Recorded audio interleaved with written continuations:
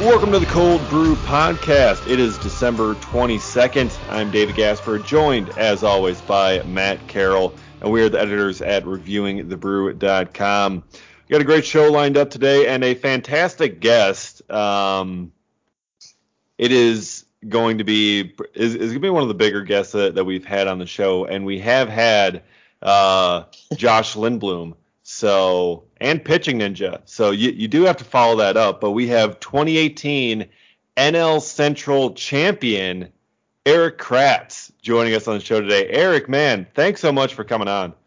No doubt. Thanks for having me. I'm honored to be joined and be able to be on the podcast with you guys and after the Pitching Ninja. Yeah. I'm ecstatic. Yeah, it is. He was just crowned the baseball Twitter champion by Danny Vietti. Yeah. Yeah. So I mean that's big time. But he did not win the National League Central in 2018 like you did with the Brewers. So you do have that going for you. I do have that. So okay, all right. The pressure's off now. Whew. Yeah.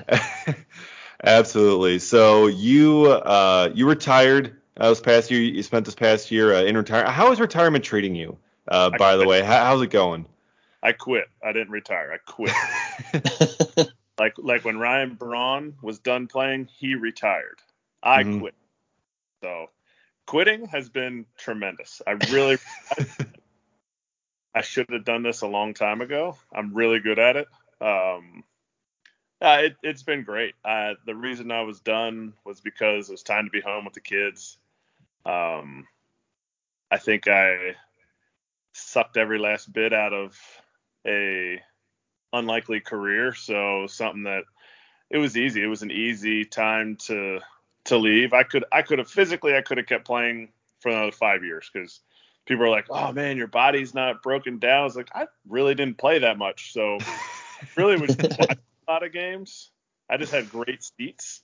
But it's something that I was fortunate to play as long as I did, and I was able to go out on my own terms, and that's rare in our game. You know, normally it's like they kick you out or nobody calls you for a job.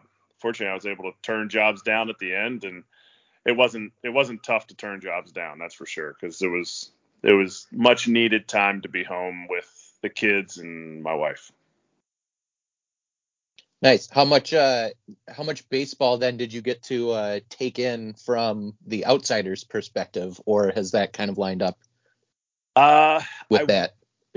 Pro ball, I went to, well, first in March and April, middle school, the 7th and 8th grade middle school team at Dock Academy here in Telford, Pennsylvania.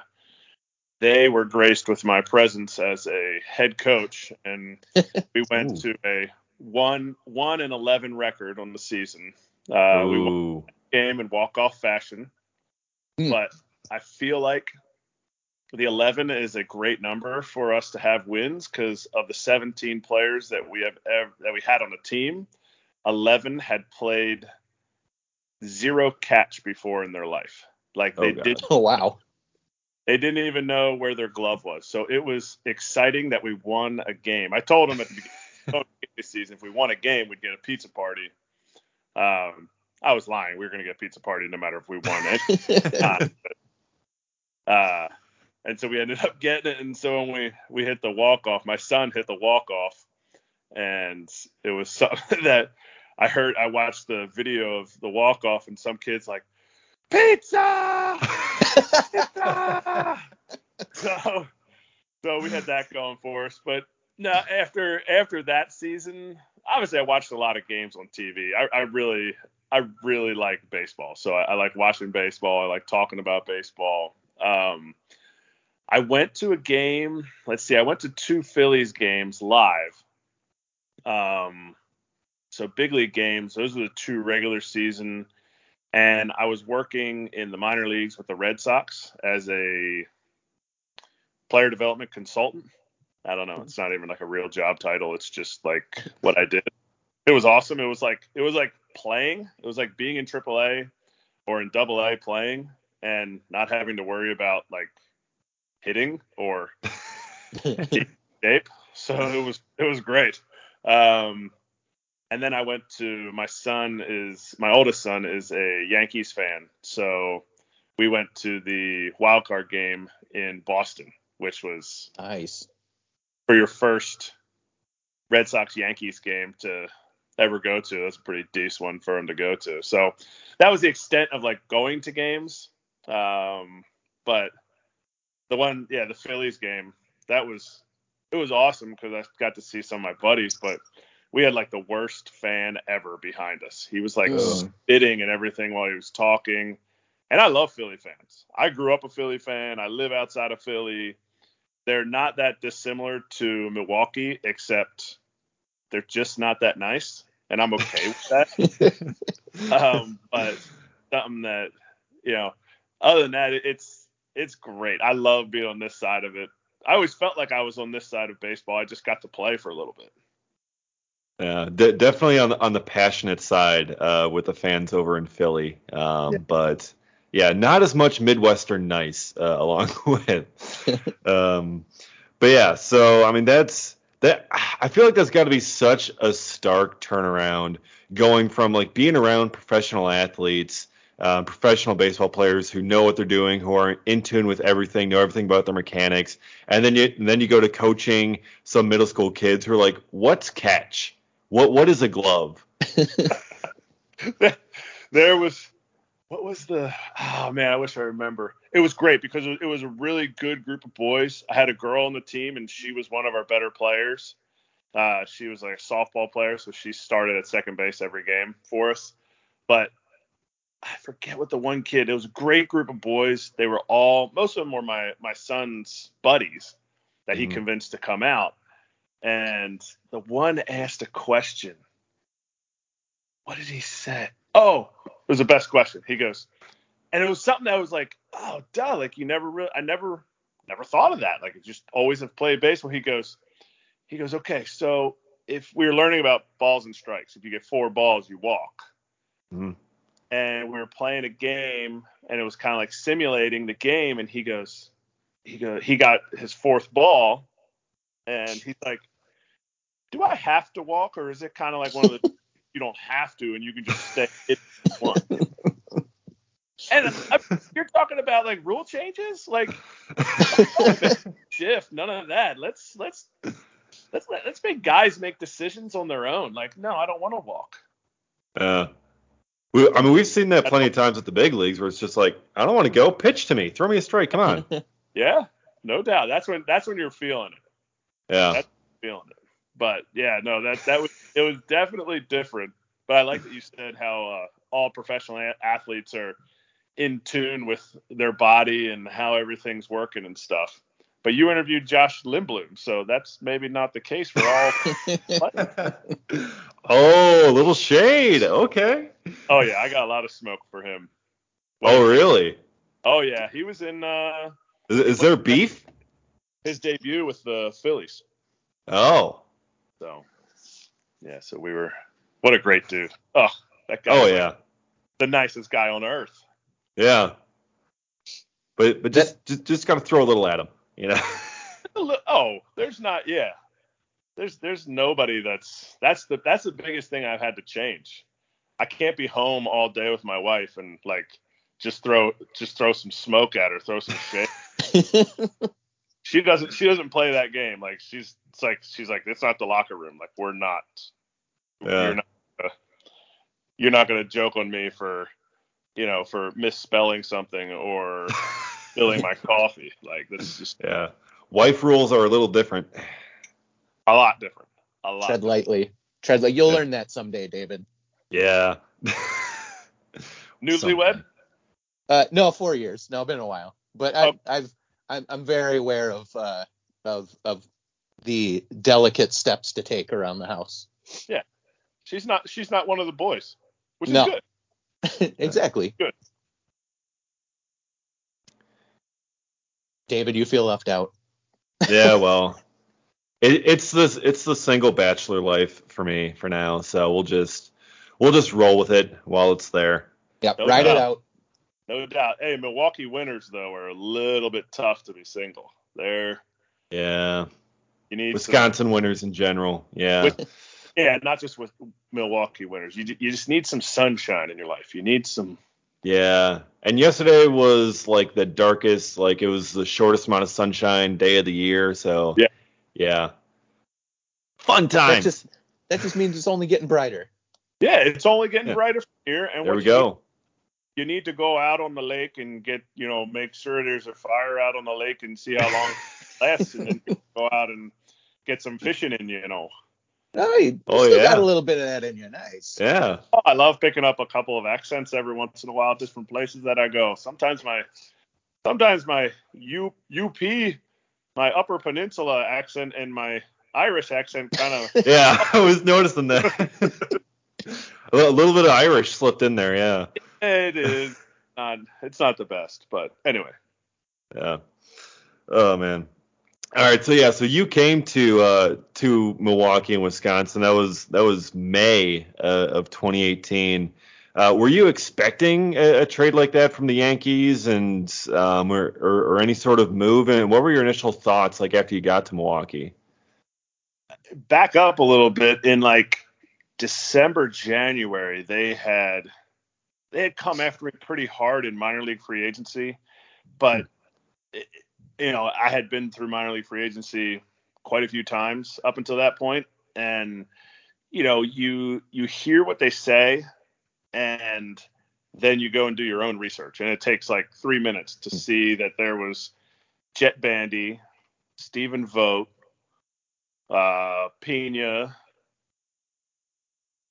Who else? There was like 5 guys. I forget all the names of the guys. Susak, was Susak still there? He might. I think he was. Yeah. Good call. I think there's 5 guys on the roster at that point, and I'm like, are you looking for me to be in Double-A? Like, what?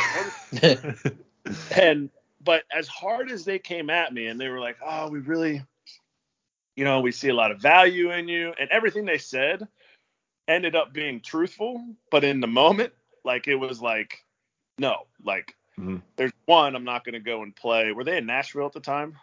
Colorado Springs, I think. Yeah, if I was playing in AAA, it was going to be at one of the 3 places that was within driving distance of my house. And we lived in Virginia at the time. Now we live outside of Philadelphia. But so it was going to be – so I kind of discounted them. And they were like – they still stayed after me pretty hard. And they were like, things are going to shake out. We really think it's an opportunity for you. And I just was like, they're probably liars. Because there's a lot of people just blow smoke, and you got to look through the smoke. And so it was going to be between the Rays and the Yankees. And they were both great offers. They were both willing to have all the outs that I wanted, in case something happened in a big league opportunity. And they were both 4 hours from my house in Virginia. So it was something that I was planning on playing in AAA. And, I knew if I got a call up, it was never like, oh, I'm not good enough to be in the big leagues, or, oh, I have to only have a big league job. Like, it was better than a salary than I would have gotten paid if I had gone to get a real job. So it was like, every year for probably the last 12 years of my career was like, well, we'll see. This might be my last year. And I just kept hanging around. But it ended up, I had an out June 1st, and I was doing well in AAA. Not necessarily all the counting stats, but like the things that they look for, especially like the Brewers look for, is value in a player in AAA if they needed an upgrade in a position. And I was doing well, and my agent told me he got a call from the Brewers wondering if I would take my out on June 1st. And my agent, being an agent, he was like, yeah, he'll probably take it, but he probably won't be available by that time. And he hadn't heard anything. They're like, well, I don't know, like his contract's a little bit big for, a guy that we're getting from AAA, because my big league contract was bigger. if I made the big leagues, and the Yankees always do that. They're just like, whatever, you probably won't make it, so here's your bigger side of a big league contract. We're the Yankees. Yeah, they're the Yankees, but the Brewers ended up paying it. I wasn't breaking the bank. Like it was one of those things that they were trying to get it for a little bit less. It's like shopping at Costco. Like you do get a little discount, but it's still. I got a coupon. Yeah. They wanted a coupon for me, but so and then the trade went through, and the crazy part about the trade was we were in Pawtucket. We were playing Pawtucket, and my agent was like, "Dude, I think like the trade's gonna go through." And we had a day game. It was like an awesome like kids come to the park day, so it's like 15,000 kids screaming SpongeBob SquarePants. Oh God. If you hit a foul ball into the stands, you're afraid it's going to just smash somebody. I don't know how kids they never watch the game. And even if they did, they couldn't catch the balls. But anyway, so I think it's going to happen. And I'm starting in the game. So the whole game, I'm like, holy crap, what happens if I get hurt in this game? And you never try to think about like getting hurt in a game because it's like going to get hurt because that's what happens. But I played in the game and I got called into the office afterwards, and my manager was like, "Oh man, that's so great. You got traded." He's like, "But you can't tell anybody." And I was like, "What?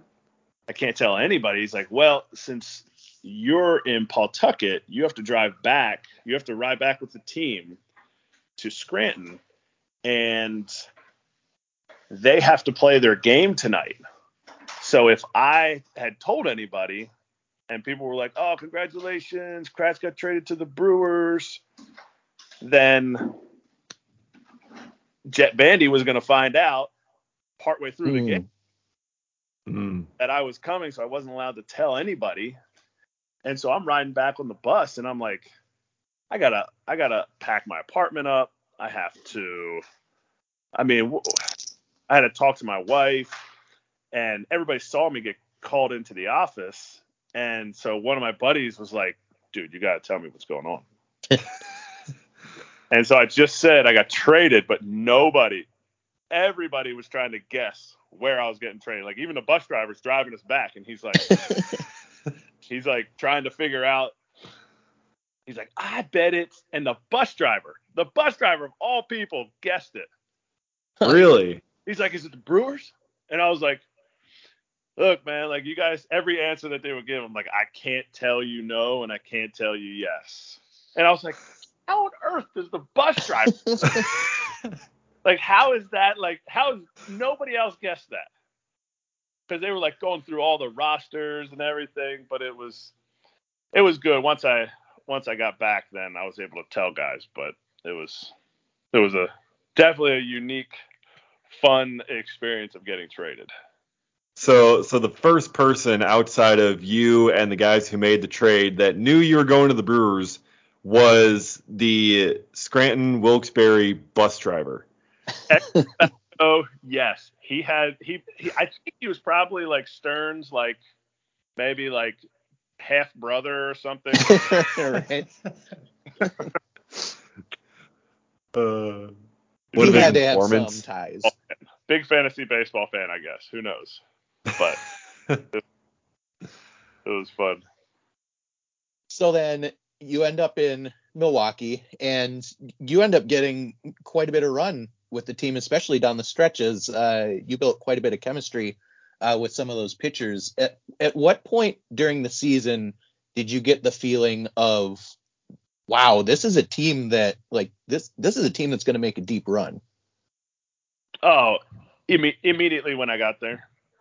I mean, that's easy to say too, because we were in place at the time. We hadn't dropped out of first place until if I were to guess, maybe like August-ish. Mm-hmm. Cubs took over, and then I think they built a 5-game lead at one point. But right when I got there, so I had gotten traded to the Royals in 2014, and that team had Moose and Locane on it, and I had gone from the Blue Jays, we were 2.5 out of the wild card, to the Royals, we were also 2.5 out of the wild card. And the difference in the way that guys talked, the difference in the way that guys, just approached the game, because everybody wants to look at like, oh, well, this team's just not as good as other teams. On paper, they're just not as good. Really, the difference in big league teams, like playoff teams and non-playoff teams, is like this much. The biggest gap is the teams that expect to win, the teams that expect to have success, and no matter what happens, and you could feel it right away. It didn't help. It didn't hurt that like Locane's like, dude, this is exactly like the Royals team. Like, this is what we got. He said, nobody thinks we're any good, and we're legit. So, so you have a guy talking like that. Yelly's lockers right next to just a couple down from me. And, you have just the way guys talk, the way the organization approaches things, the way that, in the first week that you're there, you see how the coaches and the staff approach each game. Like, that this game matters. Some coaches are like, hey, yeah, well, we just don't have DeGrom pitching tonight, so I guess it really doesn't matter. We don't have good. It was like, no, like, how are we going to beat these guys? Whatever it takes, how are we going to beat them? And it's pretty clear to see. It's pretty clear to see right away when you get to a place. Yeah, yeah, for sure. And then like, so you're coming in and you have to learn a whole new pitching staff mid-season, and you see this kind of talked about with catchers all the time. You're learning a new pitching staff on the fly. That can be kind of tough to do. And then you come in, it's like, okay, let's look at this pitching staff. We got this guy Freddie Peralta that just debuted a few weeks ago. We got this guy Corbin Burns coming up in a few weeks. We got this Brandon Woodruff guy who's pretty electric, and these guys are all just kind of like in the bullpen, kind of like sort of starting, but this is like clearly the future, and you're there for their like first baby steps in the league. And you caught Corbin Burns' debut, and as I'm sure you remember, his first pitch just sailed, just completely not even close. So when you're there, when you're catching for Burns' debut, and you see that first pitch just not even close, what was running through your head? He's a little nervous. But I remember we went down to, we were in Miami. Yeah. And he closed that game out because we had a string of where we had used Hader, we had used, all the guys. I think JJ had thrown, I think Jefferson thrown the 8th inning that game, or maybe he was, whatever it was. Everybody was down, and it was either a 1 or 2 run game in Miami, and it was like, all right, this is Burns' spot. And after the save, he got the save, and I gave him the ball. He probably didn't even keep it. And I was like, that was a lot better than the first pitch you ever threw me. You know that, right? And he was like, yeah. This guy's still locked in. But that was, it was amazing to me how all the guys that we just kept calling up that year, Hauser's throwing up on the mound, Woody's out there, like, telling me about how he pulled his hamstring stretching before his debut the year before. Oh, yeah. And I wasn't there for that, but he told me about it. And Burns comes in and he's like a mute. Like, it was crazy how all these guys had just a different, they were all so completely different. And then Freddie's he's just smiling the whole time. He's like, yeah, just going to throw the fastball and he's going to get out. It was amazing to me how each of those guys that they called up no matter what happened around them, they were so composed, and it showed such a great ability for the minor leagues to be able to develop their pitching, to be able to come up and make a impact in the big leagues, but also Derek Johnson, to be able to, connect with those guys. And and the whole time there, then you have Chase Anderson pitching on that team. He was just like, Chase Anderson, like, my hair's so picked and I'm everything. And then there's Suter, who I think he was the first bullpen I caught. And I was like, oh my gosh, this guy, like, he could have been like a high school, like, tryout. Like, he just got on the mound and he just throwing. He was done, and he was sweating. The roof was open. He was sweating. And I'm like, this guy didn't throw a pitch over 83 miles an hour. I'm like, what are we doing? It was so amazing. But each one of those guys were so ready to be in the game. So back to Bernsey throwing that pitch off the backstop, like,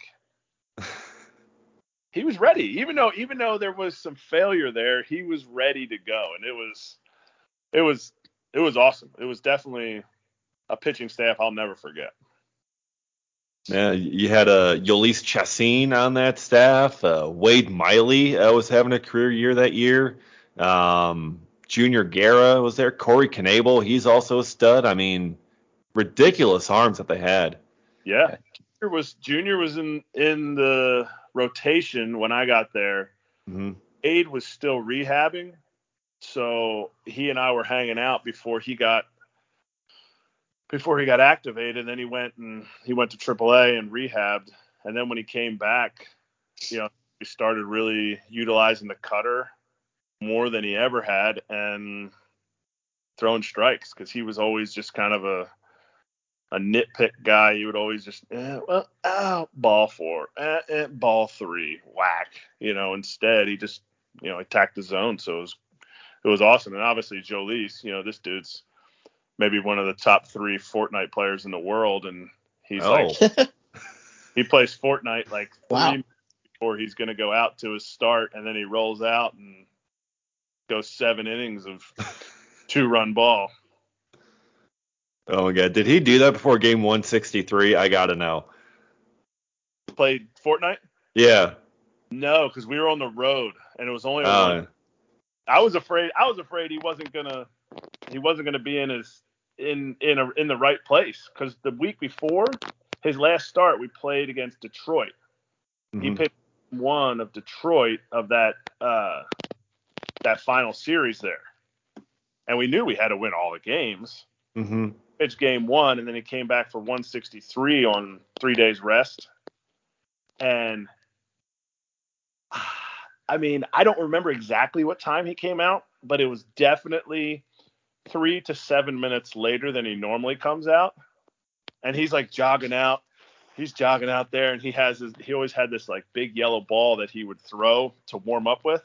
Mm-hmm. And it would break my wrist every time that I was trying to catch it. And he's got it, and he goes, maybe I don't think I have time for the yellow ball, because he had been playing Fortnite and he was into this game, and so it was like, are you kidding me? Like, but it helped me, because I was sitting there, nervous. It's a big game. Like, we gotta get this win, even though it's a Tigers. You still gotta play, right?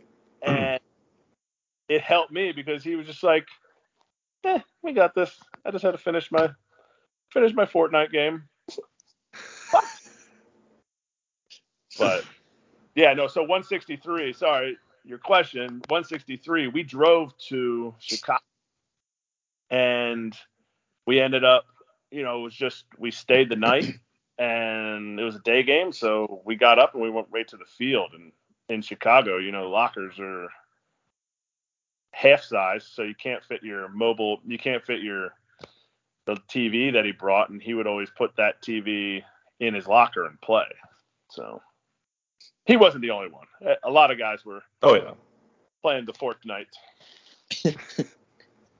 So speaking a little bit earlier of Wade Miley, he of course was the opener for the infamous Game 5 in which he got pulled after pitching to one whole batter, which then resulted in rules changes and all kinds of shenanigans. You were the catcher for that game.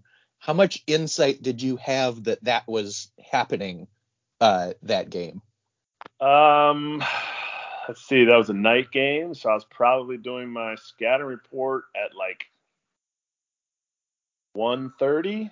So I probably found out at like 1:35.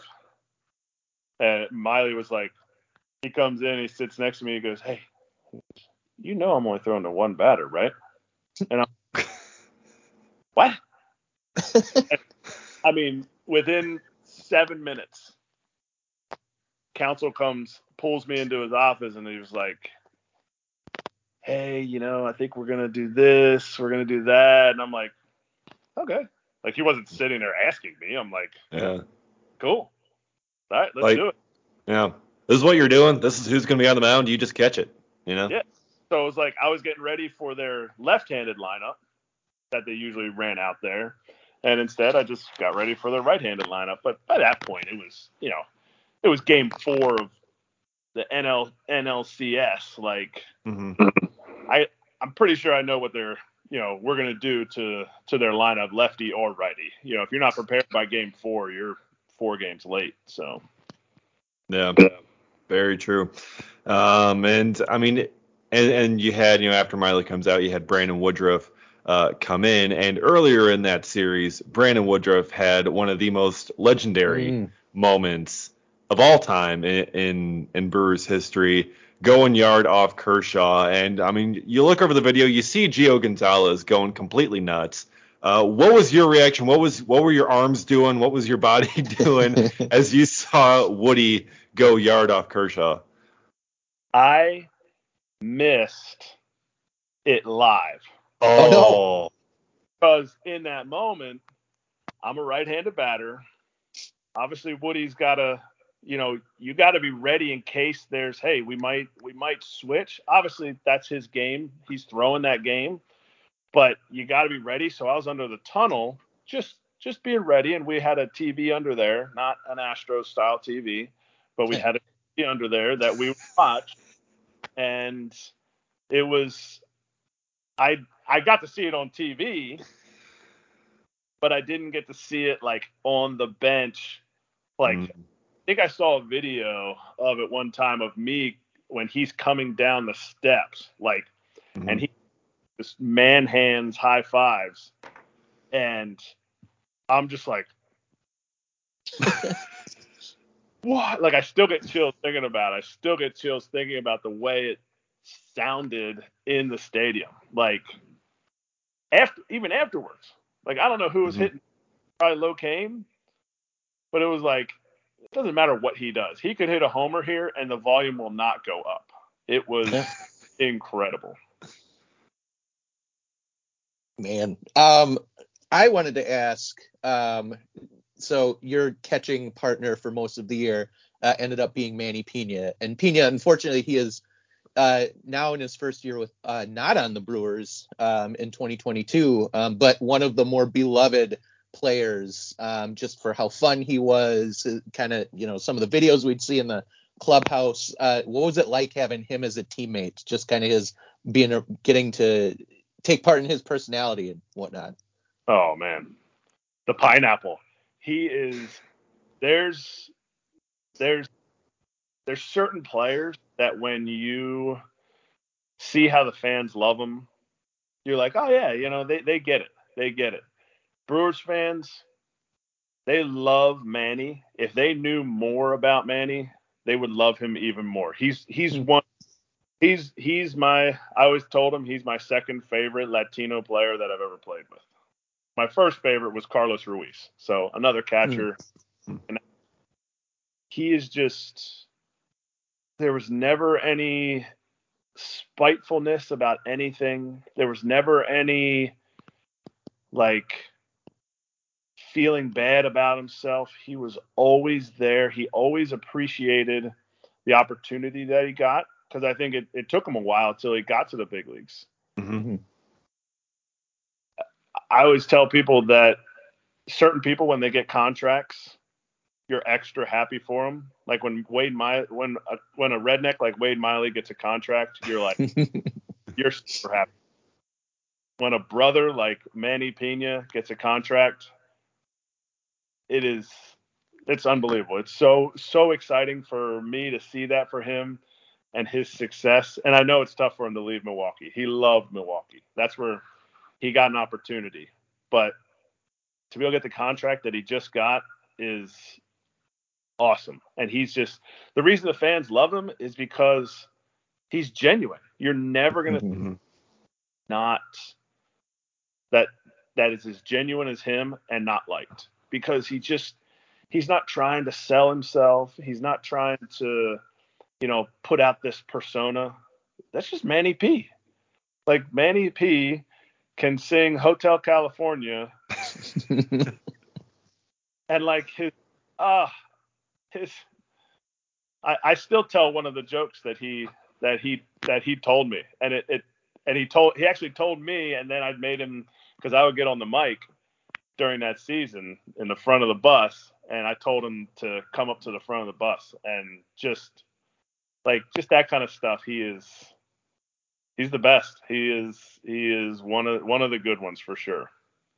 So we had a catching tandem karaoke night on the front of the bus. So yeah, but I didn't sing the same night, but he sang Hotel California on the front of the bus, and that was I'm sure we won 3 of the next 4 games. I can't back that up with Baseball Reference, but I'm sure we did. Like that's the kind of stuff that gets you through July and August sometimes. Mm-hmm. Yeah, it gets you through the dog days. Or a 5-day or a 5-game sweep of the Pirates to go into the All-Star. Lost those 5 straight games with the ball going through my legs at the plate in pouring down rain, and like, what are we doing? What just happened? Yeah. Our whole season in one 5-game series. Got Manny Pena singing Hotel California. God bless Manny Pena. There were a lot of fun guys on that team. Like I think that 2018 team was probably the most fun Brewers team I've ever seen. Was that the most fun that you've ever had playing baseball, being on that team with those guys? Yeah, I mean that's definitely one of the teams up there for me. I had some minor league teams that had a lot of fun, but it was the same each time. Like one of the minor league teams I played on, 2014 and 15 Royals, those teams. Never did I have as much fun on it. I don't like when people ask me that. I think about it like, did I ever have a losing season when there was, had that much fun? No. So which is first? Like we were winning, so we were having a lot of fun, or were we having a lot of fun, so we were winning? Mm-hmm. I don't know. Age-old question. Trying to build a team around fun, or are you trying to build a team around winning? No, you're trying to win. But you got to have fun to win, and you got to win to have fun. So it really was. I mean, you can go through everybody in the lineup. Besides Braun, we all had a lot of fun. He was my easiest target when I would get on the mic on the bus. He was my easiest target. Like he would sit up front, and so if you make eye contact with me when I'm on the mic, that's just an easy target. So anytime I can throw a Braun dig in there, we had a game.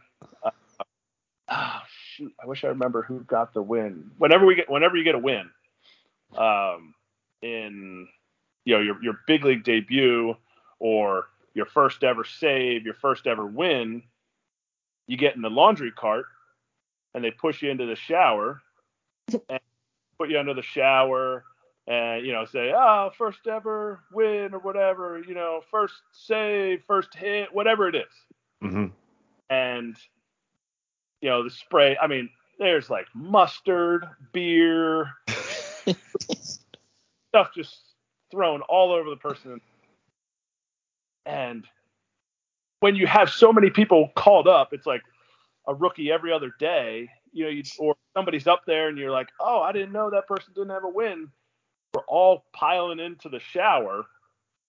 Some guys have their cleats on, so it's like click, click. Everyone's like kind of like slowly piling in the shower. And somebody goes, oh, what are we going in for?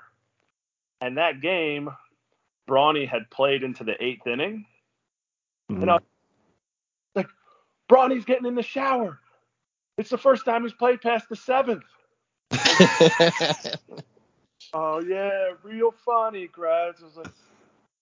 He's like, oh, you get a hit, and now you're real funny. I was like, yeah, I don't have many of those, so maybe I should be under the shower, too. So I've made the big – or that's what he said. He said, oh, Kratz made the big leagues past September. So, oh, hey, that's all. If you can't throw smoke, you have to be able to take it. Yeah. Mm-hmm. Very true, very true. And you seem to be one of the big smoke throwers over there. Big smoke thrower in that locker room. I'd like that. Do you throw shade or do you throw smoke? Which is it? I don't know. I feel like throwing shade has more malicious intent. Throwing smoke, that's fine. That's good natured, right? It was all good natured until you hurt somebody's feelings. You just gotta say you're sorry. Yeah, that's what it's all about. Just keeping the team together. And yeah, I mean, there were so many fun personalities. You had Jesus Aguilar there. Jesus Aguilar and Eric Thames at first base had to be the biggest, strongest combination at a corner infield spot I've seen in a long time. Manny Pena, they were both out there. Aggie and Thames were out there taking ground balls. And Manny P and I were going out to throw with the pitchers or something. I don't know. And he goes, look at that. He goes, weight limit first base right now. So it's like, all I thought was like, there's a sinkhole at first base. Like, it's just like, just slowly leaning down at first base. But, so good. Yeah, those dudes, that was some beef. We had the offensive line at first base. Oh, yeah. And then you got Travis Shaw and Mike Moustakas at third. I mean, golly. We had the blocking core. There was big.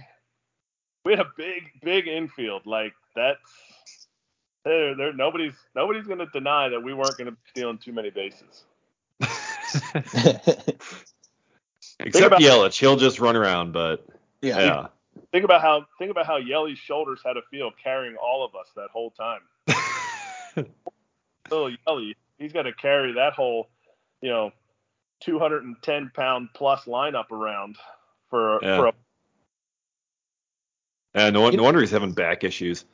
Oh, 18 residual pain. It's funny though, like we've been talking about so many players from that team, and this is the first time really we've addressed the freaking National League MVP of that season, Christian Yelich. I mean, what was it like watching that guy go to work every day?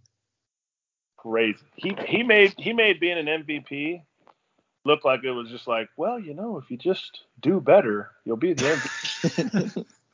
Like it was. You never expect somebody to do great things. He just would. Like, he doesn't have 2 home. Guess he's going to hit another one here. Whack. There it goes. The time he needed the cycle that he hit, the cycle in Cincinnati, we needed all 6 of his hits. Yeah. And it was triple here, and he was just like, "Oh, that? Sure." This park's given up 4 triples the whole season, and it was like a base hit. I hit the same ball that he hit later on in that game. He got the game-winning hit. I had an add-on RBI. The same ball that he hit for the triple, I hit and got thrown out at second. I didn't even. He made it in the third without a throw. What? Like, what he was doing was incredible. it was one of the best. I mean, has to be the best. I can't. 2017, I saw Judge's September.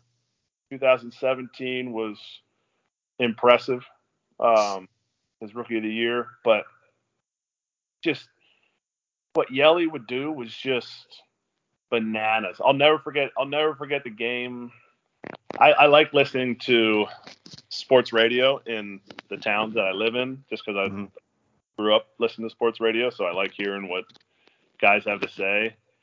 And Yelly had a day off, like, I don't know what it was, like maybe a week and a half before the end of the season. It was against the Cubs. Yep. Yeah, Council had been trying to get him a day off. It was the final game of that series against the Cubs, and he gets a day off, and everyone's like, "What are you doing?" I think were we in Chicago too? No, we were at home. I think we were at Miller Park. Yeah. Did we leave or something like that? And I just remember, like, it was. Oh my gosh, there was, like, Council was not going to make a pitching change that whole day. He was going to get booed. Like, if Wisconsin's golden child was ever going to get booed, that was going to be the moment he was going to get booed. And I remember, my gosh, he's not in the lineup. It's like, we still got to win this game, even though he's not in the lineup. But then I remember thinking, if he pinch hits in the 7th or 8th, he'll probably hit a homer. Yeah. Doesn't really. Oh man, that was like Brewers fans. Oh, this is the moment. We're never going to do it. I mean, callers were calling in, like, when did the Packers play? Like, it was, fans were out on us at that day. Yeah. For one day, Brewers fans turned into Philly fans. That's what happened. They did. Turned into Cubs fans. Woe is me. And that decision still gets referenced these days. Like, anytime someone complains about a lineup, they'll say, yeah, kind of like resting Yelich against the Cubs. Am I right? Like, as always, a settle down, coaching decisions get made. We're going to be fine. Yeah. Well, see, that right there is the difference between Milwaukee, Wisconsin, and New York, Philly, Boston. It's like 3 people that aren't even from the city are going to write articles in The Athletic about how this fired, and this, the difference is, like, pump the brakes. Every game matters, but 8 healthy games from Yelly is way better than 1 scratch, claw it out game against, I don't even know who was pitching that day, Quintana. I mean, it wasn't like he was Kyle Hendricks, who he rakes. Yeah. And Quintana pitched every game against the Brewers, so. Right. It was unbelievable. He pitched all the time. Yeah. And, like, never faced John Lester, like, once. It was the strangest thing.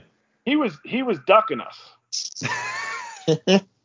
Finally did face him. I think we whacked him. He was ducking us. But yeah, can you? No, I believe it. Yeah, well, what's the best part about that whole season, and for the Cubs sense, is they never got to celebrate. Yeah, that's right. Could have when they clinched a playoff spot, but Joe Madden, I remember hearing an interview, like, he was like, yeah, kind of slipped our mind. Bull. You're the most choreographed manager out there with your loser horn-rimmed glasses as, like, a 5-year-old. Everything choreographed, and you forgot to celebrate. No, you were waiting to celebrate till you won the division. Whoops, that didn't happen. Our flag flew above yours for the rest of the season, in the off season, all the time. And then, so we destroyed your clubhouse, and then the Rockies came in and destroyed your clubhouse. Went home and had to drink box champagne. Beat it. Oh. There we go. That is some professional. I think that's more than smoke. That may be shade throwing, and I absolutely love it, man. That was shade throwing. I'm gonna definitely never get a job with the Cubs now. Oh no, the worst. That's right. I'm sure there's a lot of Cubs fans listening to this podcast. I love it. A lot of Cubs fans are into the review the brew. Exactly. No, but going out there, I had no idea that the Cubs and Brewers rivalry was as big as it is, and I love that. I love rivalries. Growing up, Phillies versus the Braves was a rivalry. Then when the divisions changed, it was Phillies and the Mets. And then end of my time playing for the Phillies, it was the Nats and the Phillies. So I love, and obviously, Boston, New York, I love rivalries. Mm-hmm. I'll watch other sports when there's rivalries, even if I don't like watching college football. I love watching a good college football rivalry. The real ones. We're not talking about Wisconsin, Iowa. Yeah, no. Wisconsin, Minnesota, yes. There you go. Real ones, the real ones. Yeah. No, Gophers do. They're going to be 8-3 every year. Yeah. Ohio State, Michigan, that's a good rivalry. That's a rivalry. But, yeah. I mean, as we know, Cole Hamels said that it's not a rivalry between the Brewers and Cubs. So, I mean. Come on.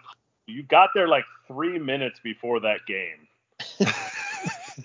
Wasn't a rivalry. I don't think it's a rivalry. Save it, Cole.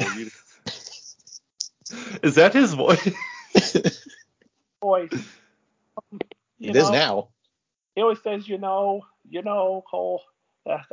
I don't think this isn't a rivalry. Why? Because a bunch of Chicago fans came to Milwaukee and were in the stands. I didn't see any Chicago fans in the playoffs, so I guess it's not a rivalry. There we go. Oh, this has turned into just my favorite kind of podcast, just Cubs shade. Beautiful. Your 3 Cubs fans are going to be super pissed. They are never coming back after this one. Oh. Well, I mean, they're in rebuilding season, so everyone's hopped off of that bandwagon, so it's probably pretty empty these days. I love the rebuilding season. They've already signed Stroman. They already highly off the clearance shelf. Man, they got him for 3. What a great pickup for them. Yeah. And they might be in on Correa. Oh God, no. I hope not. We just got rid of one annoying shortstop over there in Baez. He's not. I think he's one of the least annoying on that team. Yeah.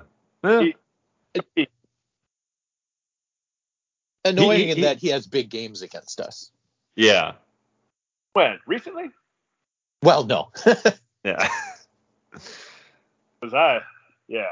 Who did you find most annoying on that Cubs team? I don't want to Tommy La Stella. Oh, yeah. And he's ever since he left there, he's done really well. But he walked around like he should have been the number 3, number 4 hitter in that lineup. Always complained about pitches. Ugh, Tommy La Stella. I'm trying to think who else. Was Wilson Contreras annoying? He's the most annoying one to us now. Oh, he's definitely. Yeah. He's as much as far to the one side that Manny Pena is to authentic. Contreras is the exact opposite end of the spectrum. Not all, but he's definitely talented, but it's all about him. And it is, he can swing it. And he gets out there, he plays a lot of games. He is always out there. But I always hoped that some fan base would hate me. That was but I never played good enough to be hated by a fan base. They're not like, oh man, I really hate Kratz. The Reds hated me for 3 seconds when I got in Votto's face. By my last at bat in the 9th inning that game, they forgot who I was. Anybody hates, like Braun never went into a city where he hit 250 and they booed him. No, it was always the places like we go into Philly and they would just boo him obsessively. He was like a career 380 hitter going into Philly. Yeah. I always wanted to be booed. So if Wilson Contreras, if you don't like him, it's probably because he's flamboyant, but he's also rakes. Yeah. And he also leans into pitches from time to time. That's what I think the biggest beef has been, leaning into that and then complaining about it. It's like, you leaned into it. Stop complaining you got hit when you lean in. But yeah, you might be hated by Rockies fans given how you did in the NLDS against them. You went 5 for 8, man. You were raking.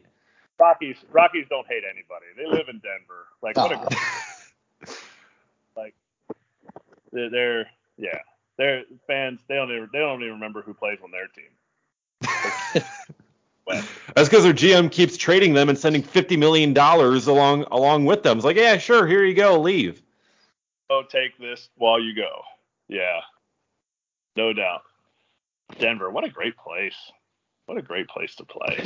Yeah, they deserve a smarter front office over there. Yeah, true.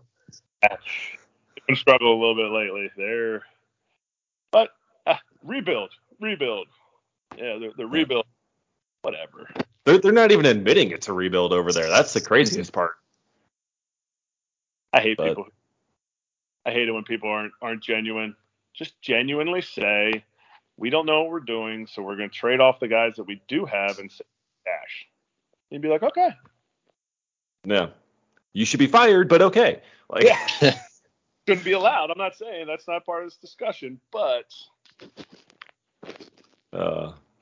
man, and I think definitely also one of the more genuine guys. I mean, this article came out in The Athletic earlier this past year about Craig Counsell as a manager, and everyone just kind of raving about his communication and how genuine he was, and caring for his players and how he is as a manager.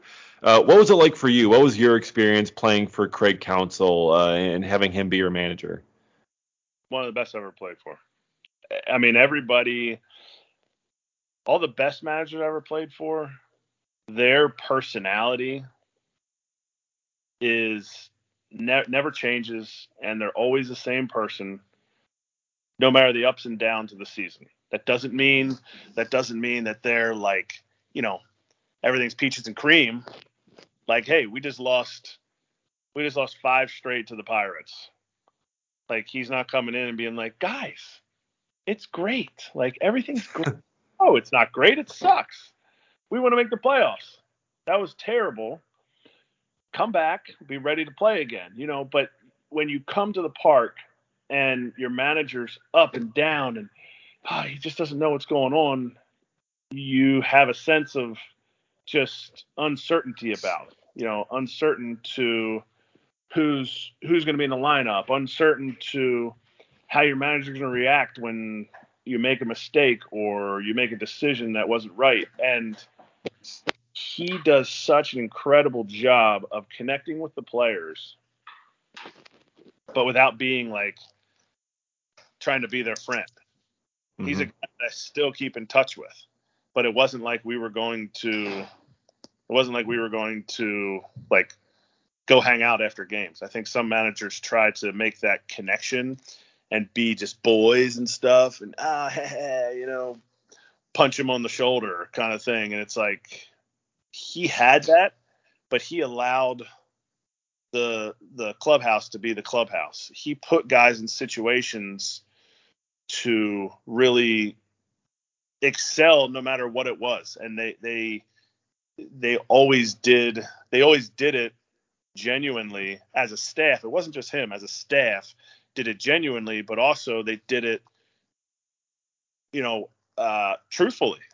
Like, hey, what do you think about this guy? I remember him and DJ sitting me down, and Murph was there too. Both those guys were huge in that culture, in that communication aspect. It wasn't just Counsell. It was DJ. It was Murph. And they sat me down and they were like, hey, what do you think about this guy? What does the team think about this guy? It was a pitcher. And I'm like, honestly, At this point, I had known him for a while. I was there for a little while, and I was like, honestly, the guys think he's scared when he goes out there. And they were like, okay, that's what we thought. Like, I wasn't like, oh my gosh, for real? Like, it was just confirming it. And that guy didn't pitch much down the stretch. And so it was something that they did such an incredible job of communicating to make you the best player, but also communicating for the team to do the best that they can. And it's rare, but it's also rare that teams constantly make the playoffs every year. So there's a reason. Yes. I mean, obviously it's easy when you have Christian Yelich hitting 450 from the All-Star break on, but that's one guy. That's one guy. Like, look at the Nationals this year. Like, Juan Soto pretty much did what Christian Yelich did after the All-Star break, and they didn't make the playoffs this year. No. But when you add in other things, when you add in Corey Knebel going on the DL for 10 days, fixing what was wrong, and then coming back September, October, giving up 5 hits in 2 months, like, those are things that, yes, Corey Knebel had to do it himself. Yes, I had to call the pitches. Yes, the fielders had to do what they did. But Counsell and DJ, they sat down and they didn't just say, he's struggling. He's struggling in July and August. It was, what can we do to get him back to where he is? And it not just be, well, these are the things that I know. I don't like, they ask questions. They try to figure out what will help each player. And he's the prime example of, digging deeper into the information and coming out on top. I know we're running a little bit towards the end here, but you mentioned Pat Murphy, and I feel like just anytime we hear about that guy, it's just gems that come out of that guy's mouth. Did you have any particular ones that you remember from him? He's a loser, and nobody likes him. Not even that good looking. Man, I'm trying to think of a unique thing. Man. I mean, I have so many Murph stories. I'm sure you've heard about him putting the bagel down his pants. What else did he do? He had a tally sheet. There was a hole in the wall between the dugout and the locker room, and it was from Travis Shaw's bat going through it. No. And to remember that it was from Travis Shaw's bat going through it, Murph hung up just a sheet of paper, like he pulled it out of the printer, blank sheet of paper, and he just wrote Travis Shaw's bats. And every time he'd break a bat, he'd just go back there and put it, because he would snap bats all the time, whether it was out of anger or just, hitting it off the end and it shattered. And I don't know why it made me laugh every time I saw it, but I would always see that tally, and then underneath it is just this hole in the drywall that T. Shaw had put his bat through. So funny. Murph is definitely one of a kind. There's tons of Murph stories. But yeah. He makes me laugh every time I hear his name. Yeah, everyone seems to love Murph. I remember this past year, or back in 2020 when he had his heart attack and he came back, and Daniel Vogelback's on the team. He's like, "Wait, I had a heart attack and you didn't? What?" Oh man, and his spring training banter. Like, I would go to spring training if I'm a Brewers fan just to hear Murph get on the pitchers. The stuff that he says, like, he'll be in between the fields, like walking back and forth, and the pitchers will be jogging field to field, and he's like, "Let's go, pitchers, let's go." and somebody will mess up or something, and he'll like stop the whole drill and be like, "Oh, Burns, you realize that the reason you messed up, not because you did anything wrong, not because you did anything wrong." And he'll be like, "Bobby Wall, did you see him mess up there?" And he's like, "Do you know why he did something wrong?" Or he said, "Do you know why he messed up?" And right before like Wall will say something, he'll be like, "No, you're wrong. That's not what it is." And everyone will stand there and he's like, "Burns, the reason you messed up is because you're just not good enough." Okay, continue. Let's go. You know, the stuff that he says is so tremendous. A lot of smoke out of that guy. Oh yeah. It's good because when he does, it's not too much, but it's enough talking because Counsell, you know, he can be a mute. Mm-hmm. He's Counsell chose him for a reason. And Murph's been everywhere. Murph's been college ball. He's been in, you know, rookie ball, low A, all the way through. And so he connects with the players really well. Yeah, and I think I remember seeing, God, what was they had T-shirts this year.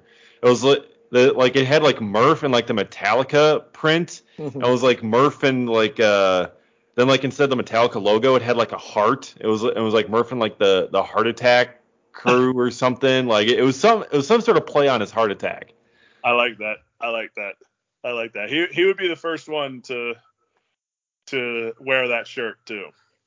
Oh, 100%. He probably designed it, if we're being honest. Murph and the Heartbreakers.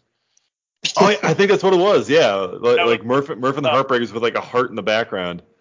Love that. Amazing. Love Murph. Love all those guys. One thing I wanted to ask you about. I remember your final season in New York. You're going out there. Davey Garcia was pitching, and the mics caught you saying, "I'm gonna play catch with my son," because he's like 20 years younger than you. That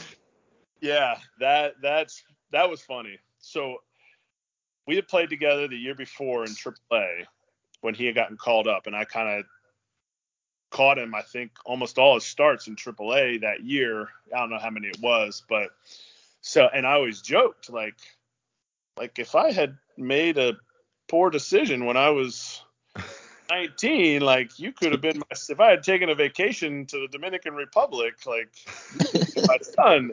And he's such a great kid, such a great, really good pitcher, and works hard, all that stuff, has a great mentality towards, you know, getting better, and he's awesome. And when the Yankees designate him for assignment, I hope the Brewers can pick him up because, you know, when he goes to a place where he can get utilized and people can really, really connect with him and get the most out of him, I think he's going to do awesome. But fast forward to 2020, then he was at the alternate site. He gets called up, and they were like, "Yeah, you're going to catch his debut." I'm like, "Oh, this is the best." And you kind of have I had my guard down because there was no fans in the stands. Mm-hmm. And because I don't like when, like, I like being funny for like my teammates and like busting balls with my teammates, but like for the fans, like people, sometimes it looks disingenuous when you know guys are like being real gregarious out there and like looking, you know, look at me kind of. Yeah, that's not, especially as a backup catcher who it's 210. Like, look, just go out there, try to focus a little bit more and do better kind of thing. But with no fans in the stands, I kind of had my guard down. And ironically, what they didn't catch, which would have been even funnier, was as I was coming up the steps, I tripped on the second to last step and almost fell. And I like stopped. It was before the camera caught me. I stopped and I looked back at the pitching coach, and the pitching coach was like, and so I ran back down the steps and I ran back up. And before that, I was like, "Oh, I'm so nervous." And and that's when I turned and they caught me. I was like, I get to play catch with my son. And everybody in the dugout was, if you listen to the video, you can hear the pitching coach in the background laughing. It's just that camera that's just constantly fixed next to the manager, next to the pitching coach. And so, yeah, caught it. But it was a fun moment. Oh, yeah. Oh, my God. That's even funnier knowing the background of that story now. Yeah, that I tripped. That one, I didn't trip and fall on purpose. You need to look up the video of me tripping and falling. Opening day, home opener for the Astros, 2016. Oh. That one I did on purpose. But just look it up. It's in the deepest, dark caverns of the Twitterverse. Yeah, did someone tell you to do that, or did you just come up with that on your own? I came up with it on my own, and then somebody bet me $2,000. Well, two guys bet me $1,000 each that I wouldn't take a dive. I might get cut tomorrow. I'm definitely taking the $2,000. Wrong guy. It's like never had a guaranteed contract. Shoot, I'm always. Even the one time I almost had a guaranteed contract, the Brewers fired me. So it's like, dude, like I'm taking that $2,000 and I'm running. Yeah. Or falling in this case, but. True. Oh my God. That's incredible. Oh God, what was I gonna say? Oh, because I was just trying to look that up on YouTube here, trying to see if I could find the video. But instead, I found your inning on the mound and the knuckleball, and that reminded me we should probably ask you about the knuckleball that you got up your sleeve. Yeah, it's a knuckleball. It doesn't spin. That's pretty much all I got. No, I started throwing knuckleball back in college, and I think it's to do with the lack of flexibility and a stiff wrist when I throw that I was able to pick it up, and I threw it in the minor leagues. The best story I have about the knuckleball is 2004, way back when some people were in middle school. I was in Double-A, and we were tied going into the 12th inning. Ran out of pitchers because in the minor leagues they're like, yeah, don't throw anybody, And so I got to come out and pitch, and we were playing the Binghamton Mets. First inning that I pitched, 1, 2, 3, got them out. Next inning, and it was the first three hitters in the lineup. So it was 1, 2, 3, got them out. Boom, went to the next inning. We didn't score. Went to the next inning. Leadoff hitters, David Wright. Oh. David Wright, I get 0-2, and I flip a knuckleball up there that didn't knuckle. It just kind of rolled, and he hit a homer to right center off me. That's when I realized that pitchers should have to run the bases instead of the hitters, because I felt so embarrassed standing that it would have been much better if I had to go run the bases for him and then go back and pitch. But yeah, so David Wright's last Double-A home run was against me in 2004 because he got called up to Triple-A soon after that. Wow. So that would be the culmination. It wasn't the birthplace of the knuckleball, but that was the culmination of probably the apex of my career. Everything else downhill from me, but the top moment was giving up a homer to David Wright. Yes. So, but that said, in the 3 innings that you pitched for the Brewers, you struck out 2 batters. Do you remember who those batters were? Oh yeah, the one guy. So one was Austin Barnes. That's not real. He's I think I might hit the ball harder than he does. He probably hits it more consistently than I do, but I probably hit it harder than he does. But the other one as a Brewer was Eugenio Suarez. Yep. As the announcer for the Reds says, Eugenio Suarez. And he was an all-star that year. But my first ever big league punch out, I have the ball, and I had the guy autograph it because we played together later in my career. It was Brandon Belt, and Oh. an all-star of the year. I struck him out. So pretty much that's what I do. I strike out all-stars. Like if you meet me and strike somebody out, it's just absolute filth. Yeah, and Belt just went off against the Brewers this year too. I mean, that was insane. But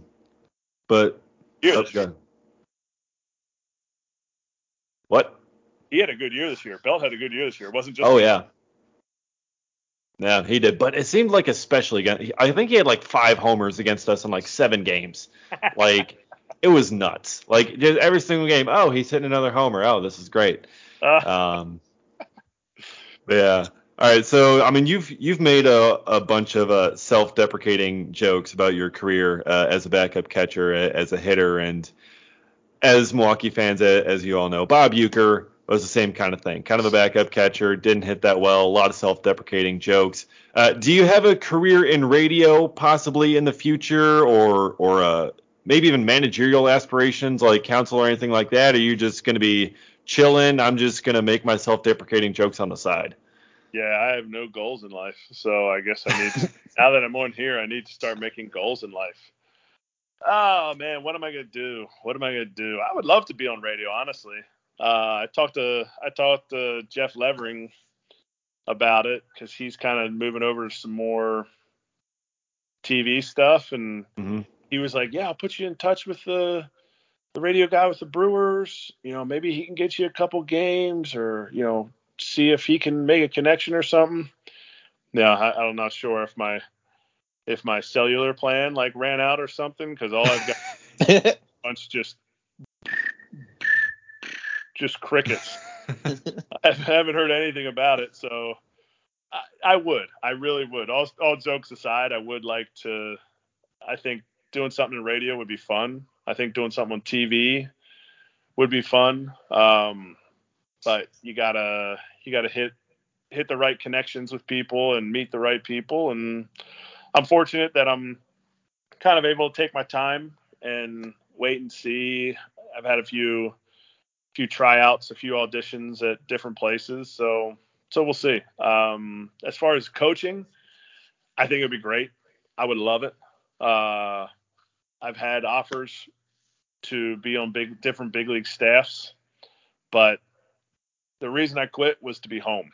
And coach is like the exact same schedule as being a player, except you're there more.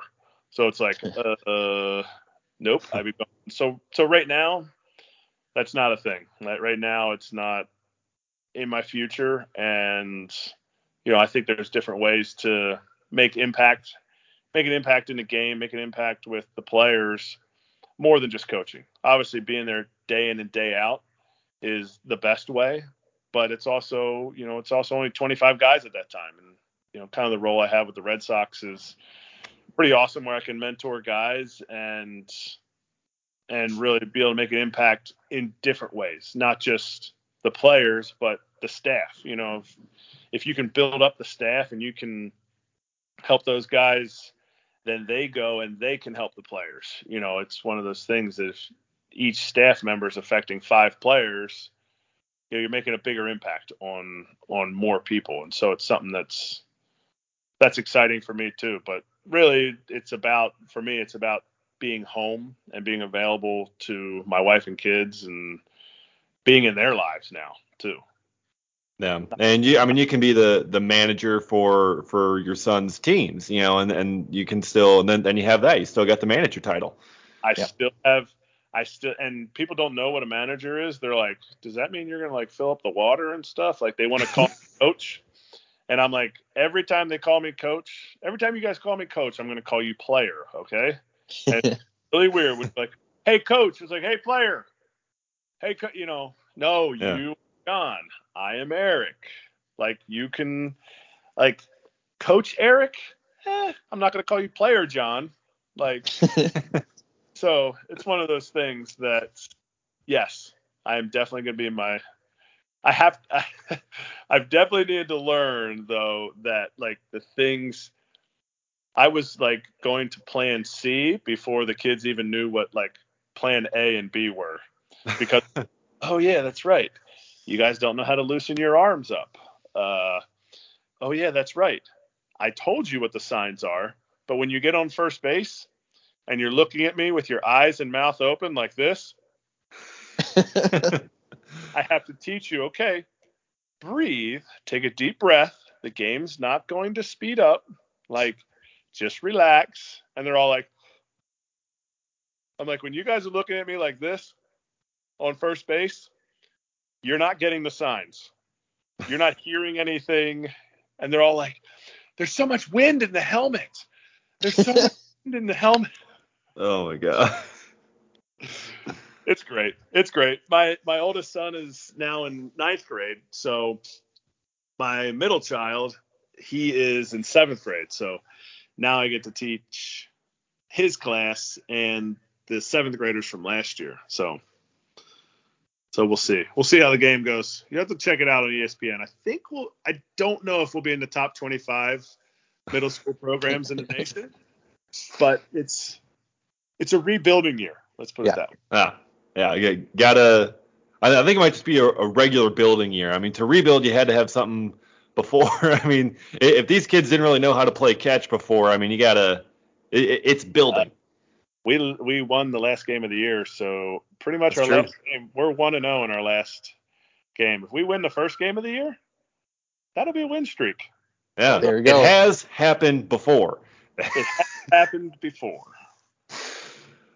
Oh my God, that's amazing. Best of luck with that, Eric Kratz. Man, thank you so much for hopping on and taking some time talking baseball with us, man. This was so much fun. But like, we gotta have you on, just talk that 2018 team. I'm sure you've got so many stories to share about them.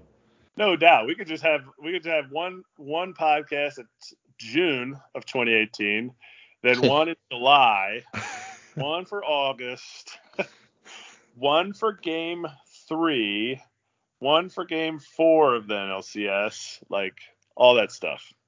Oh yeah. I love funny story. Living in Wisconsin, council still gets, they'll play like classic games or something. He texted me. I don't remember exactly when it was. I was definitely already fired. So it was definitely in 19, after the 19 season. And they were playing game 163. And he texted me. He's like, this is the first time I've sat down and watched game 163. And I said, honestly, I haven't sat down and watched it yet. I haven't watched any of I've watched some highlights, but I haven't watched any of the playoff run. Mm-hmm. He's like, hey, that'd be fun to sit down and watch these games with you sometime and just talking about that kind of stuff. I think that I like talking baseball. So, and I think all my memories are still the same, but maybe they're not. And so like when something happens, like, oh yeah, I forgot. So. Oh man, that'd be amazing. That'd be amazing to just be a fly on the wall in that conversation. Just listening, just hearing you guys go back and forth. I think if you really did the research, not just for Brewers teams, but like any classic games, bringing people in and just playing the game, and not like, oh well, Bob Costas here with Joe Torre and Buck Showalter, the two managers of this game of Yankees and Orioles, players.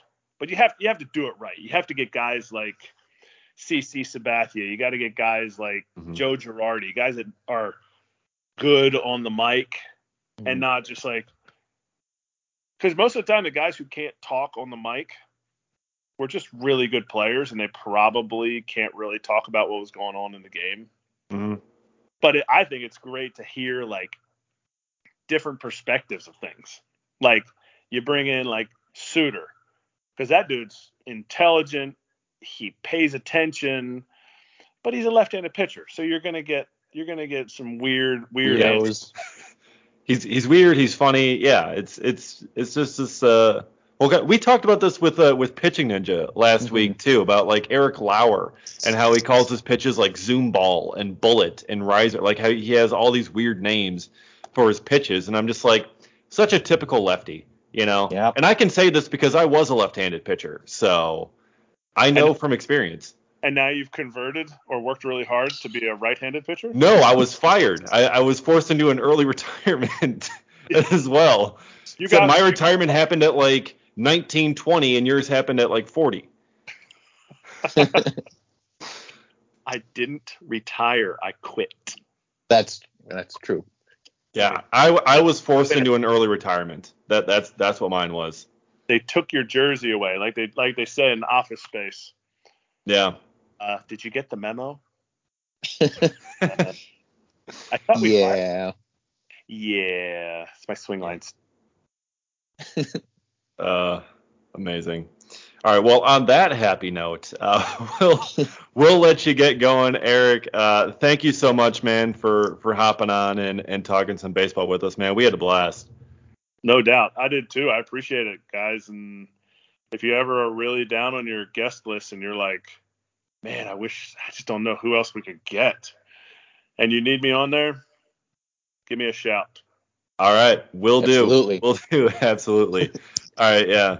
All right, that'll do it for us this week. We're going to take a break next week. Obviously, with Christmas and New Year's, going to take a break during the holiday weekend, then kick it back up again in January here on the Cold Brew Podcast. So thank you to Eric Kratz for joining us. For Eric, for Matt Carroll, I'm Dave Gasper. We'll see you next week, or we'll see you next year now.